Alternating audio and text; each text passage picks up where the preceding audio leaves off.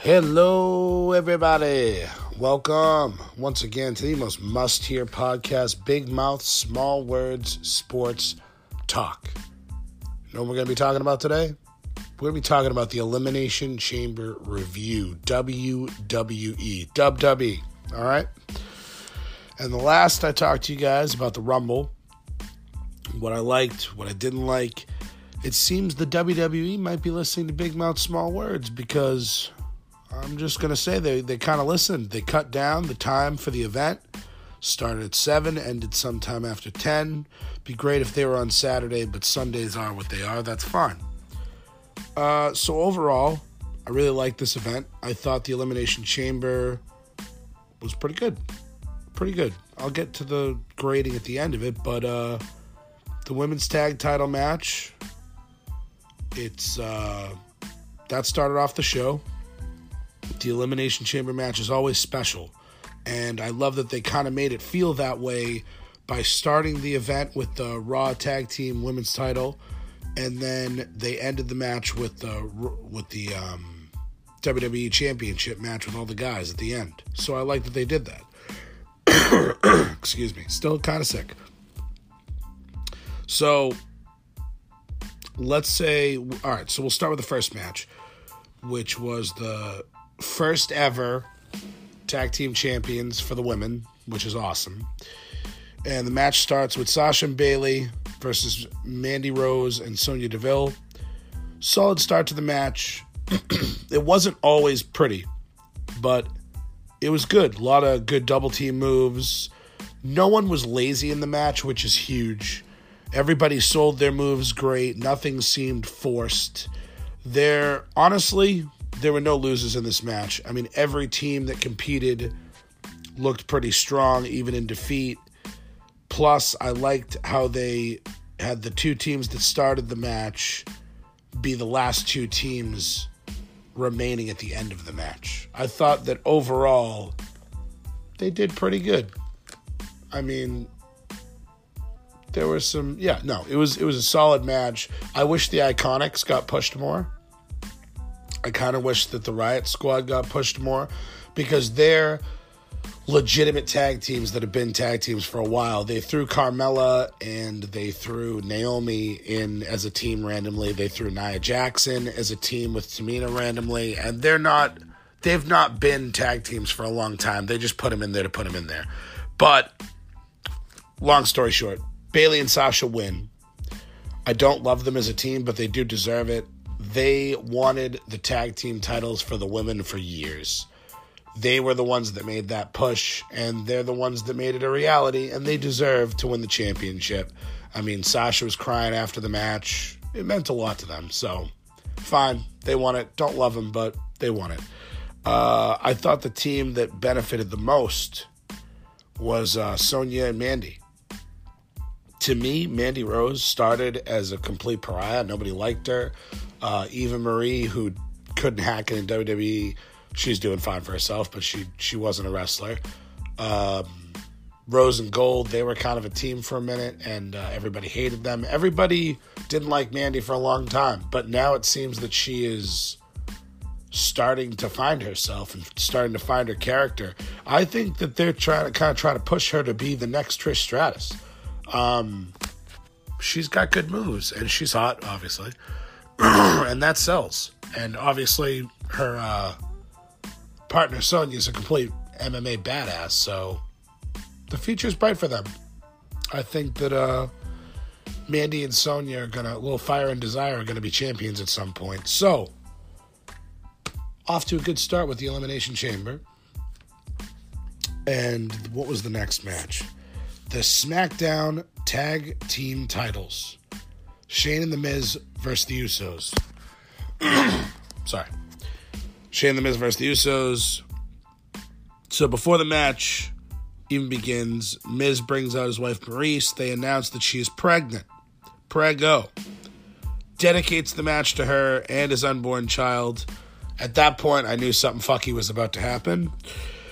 The match was good. It wasn't great. It kept my attention, but didn't love it. Shane did some crazy jumps, went through tables. In the end, the Usos won. pinning The Miz, they made Shane look amazing and Miz look kind of weak. So, in my mind, I think that will probably end up leading to The Miz betraying Shane at some point. The Miz will want to prove that he's the better half of the team, and they'll probably go one-on-one at WrestleMania, if I had to guess. So yeah, that match was whatever. Kind of a filler, but it was all right. And the Usos being champions now makes sense, other than one of them getting arrested over the weekend, but that's okay. They're a good team. They can carry the division. That's fine. Then you had the 2-on-1 handicap match between Lashley, Lio Rush versus Finn Balor. Now, real quick, this is what didn't make any sense to me, okay? So, the match was fine. Not good. I mean, it was good, but it wasn't great. But long story short, once again, Balor is a guy. He was the first ever Universal Champion. They wanted to make a push for him. He got hurt. Ever since he came back, it's just been a year of getting shit on and shit on and shit on for not being a main event guy. He loses to the Universal Championship match to Brock Lesnar. Looks like shit. The guy finally gets his just due. Wins this match. Becomes Intercontinental Champion. And here's the problem. The only person to benefit from the outcome of this match was the guy that he beat. I don't get it. Even in giving this guy the championship, you still made him look weak. I don't get what your angle is here. Like the former champion, Lashley, dominated the action every time that he was involved. And the only reason he lost his belt was because Rush got pinned. Balor is the new title holder. He could not overcome Lashley at all in this match. So he had to take out Rush.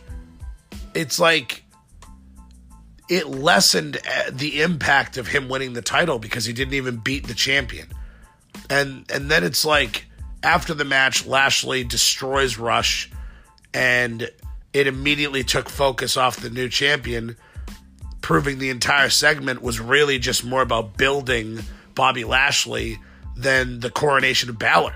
And hopefully this doesn't set the tone for Balor's long-awaited high-profile championship run, because it just doesn't make sense. They never give the guy his due. Even when he wins the belt, the end of the match ends up being about Lashley. Don't get it.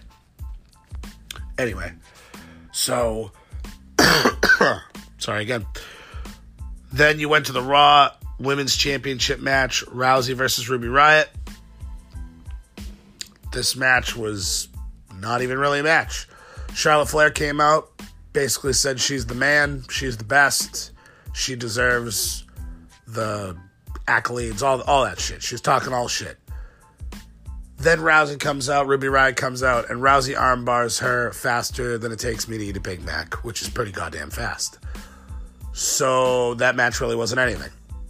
Then Becky Lynch, who's supposed to be suspended, comes out, and she's in crutches because she's hurt, grabs her crutch, starts beating the absolute bag out of Charlotte Flair because she took her opportunity.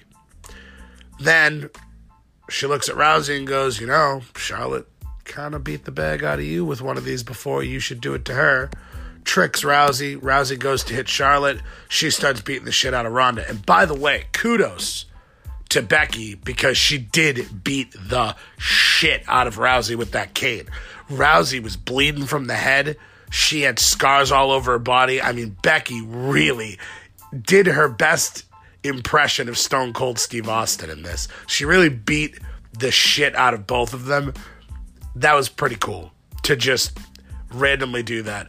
So I didn't explain this well at all. For those of you that don't know, Becky Lynch won the Royal Rumble match, so she should have main evented WrestleMania, but she tried to big dick Vince. That doesn't work out, so Vince suspended her until after WrestleMania, gave the opportunity to Charlotte. Should have explained that first, but whatever. So Becky beat the bag out of everybody. Makes Becky look strong. Still sets up the match between Ronda versus Charlotte. Fine. All in all, good. The only one that really lost was Ruby Riott, who lost in a matter of seconds and continues to look like an afterthought. Bad night for the Suicide Squad. What can I tell you? So, quick word from the sponsor, and then we'll get right back to this. Keep tuned.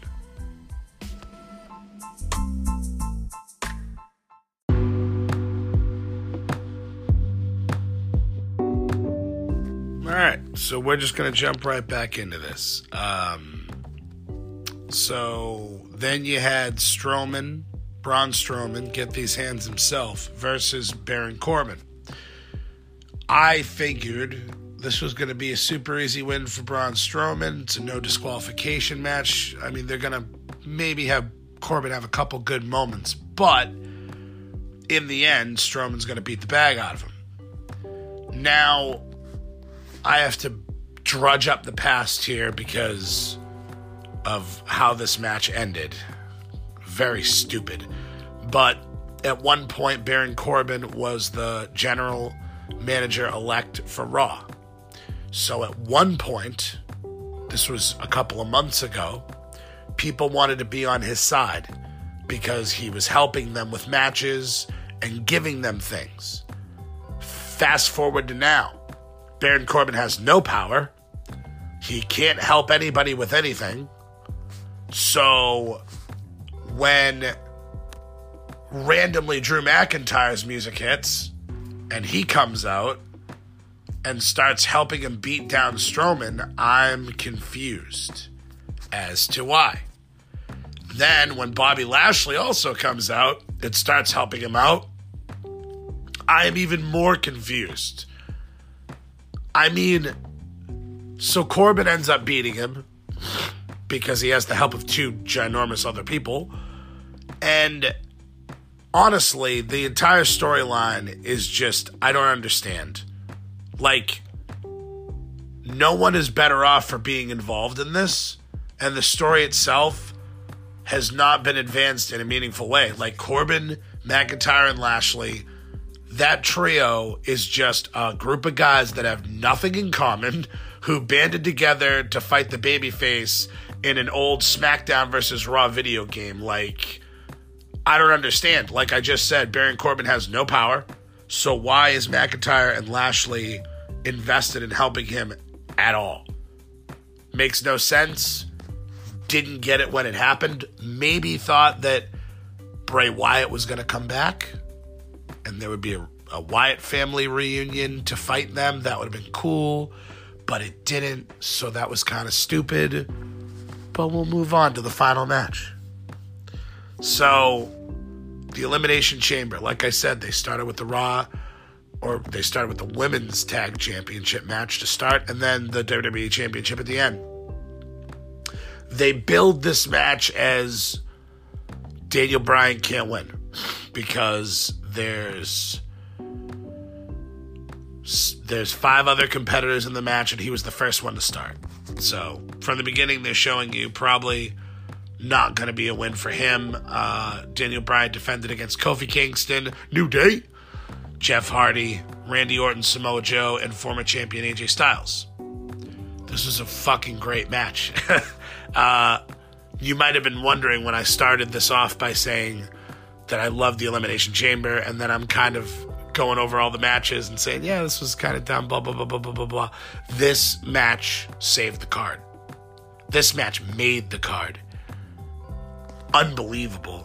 I mean, there were a million spots that happened in this that were fantastic.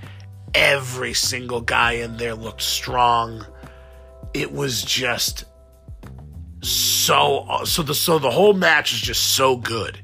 And then the way it ended really just made it like amazing. Like, the match was already strong before Daniel Bryan and Kofi Kingston squared off as the final 2 competitors. And once that happened, the drama was nuts. It approached match of the year level.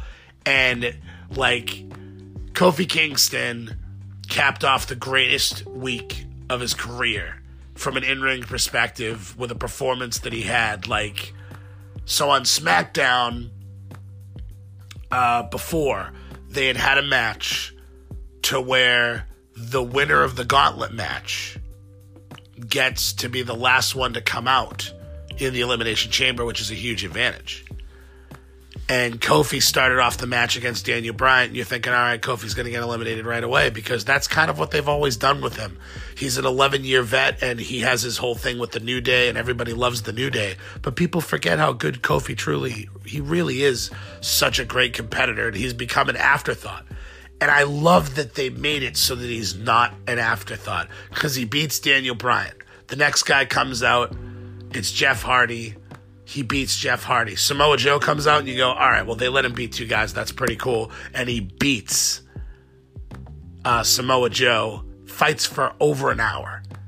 And everyone was talking about Kofi like, wow, that was like a career-defining moment for him. This was the right booking to put him and Daniel Bryan as the final two guys. They were kicking the shit out of each other.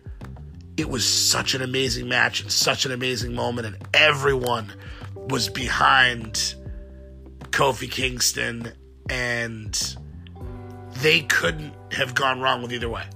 If they had Kofi win the title, the crowd would have went nuts. If they had Bryant win the title, they would have like accepted it. So long story short, Daniel Bryant wins. And listen, man, like, Daniel Bryan is awesome as a champion. And no matter what, like I said, this decision would have been embraced by the fans because they have a strong connection to the New Day. Everyone respects Kofi Kingston, and they appreciate the unexpected. The outcome, I think, was the right one, especially if the creative team already made WrestleMania plans for Daniel Bryan. And I mean, who the hell knows what's going to happen? The fans want Kofi to do it. And what does the company do about this now? If Kofi Kingston slinks back into being a mid-card as one of the third, members of the New Day, then all of the things that he just did was for nothing. The WWE creative has to, for once in their lives, strike while the iron is hot. Give the veteran superstar something significant to do. Let him and his New Day brethren prove that they can succeed in singles competition while not diminishing or taking away the team. You can still have Big E and Xavier be a team while he does this. You don't have to break up the New Day to make this happen. The guy earned it. The fans are ready to get behind him. And with no other obvious contender for the top prize, why not give Kofi Kingston the push here? I really hope they do. I really hope they don't botch it. They could easily botch this. And I hope they give Kofi Kingston his chance. I hope the New Day wins the championship. They're the best. They are the best. I hope at WrestleMania, Kofi wins the championship and the New Day win the tag team championships. I hope the Big E gyrates throughout New York City, goes nuts. We meet up at a bar later and have a fuck ton of pancakes. That's what I hope. So, getting to a grade, I give Elimination Chamber a solid B+. I thought it was fantastic. The first match and the last match were the best ones. The women's tag team title match was great, but nothing was even close to that final Elimination Chamber match. Daniel Bryan, Kofi Kingston really nailed it. And that's my review. B+, solid. So, thank you once again for listening to Big Mouth Small Word Sports Talk. That was the Elimination Chamber review. I'll talk to you guys later.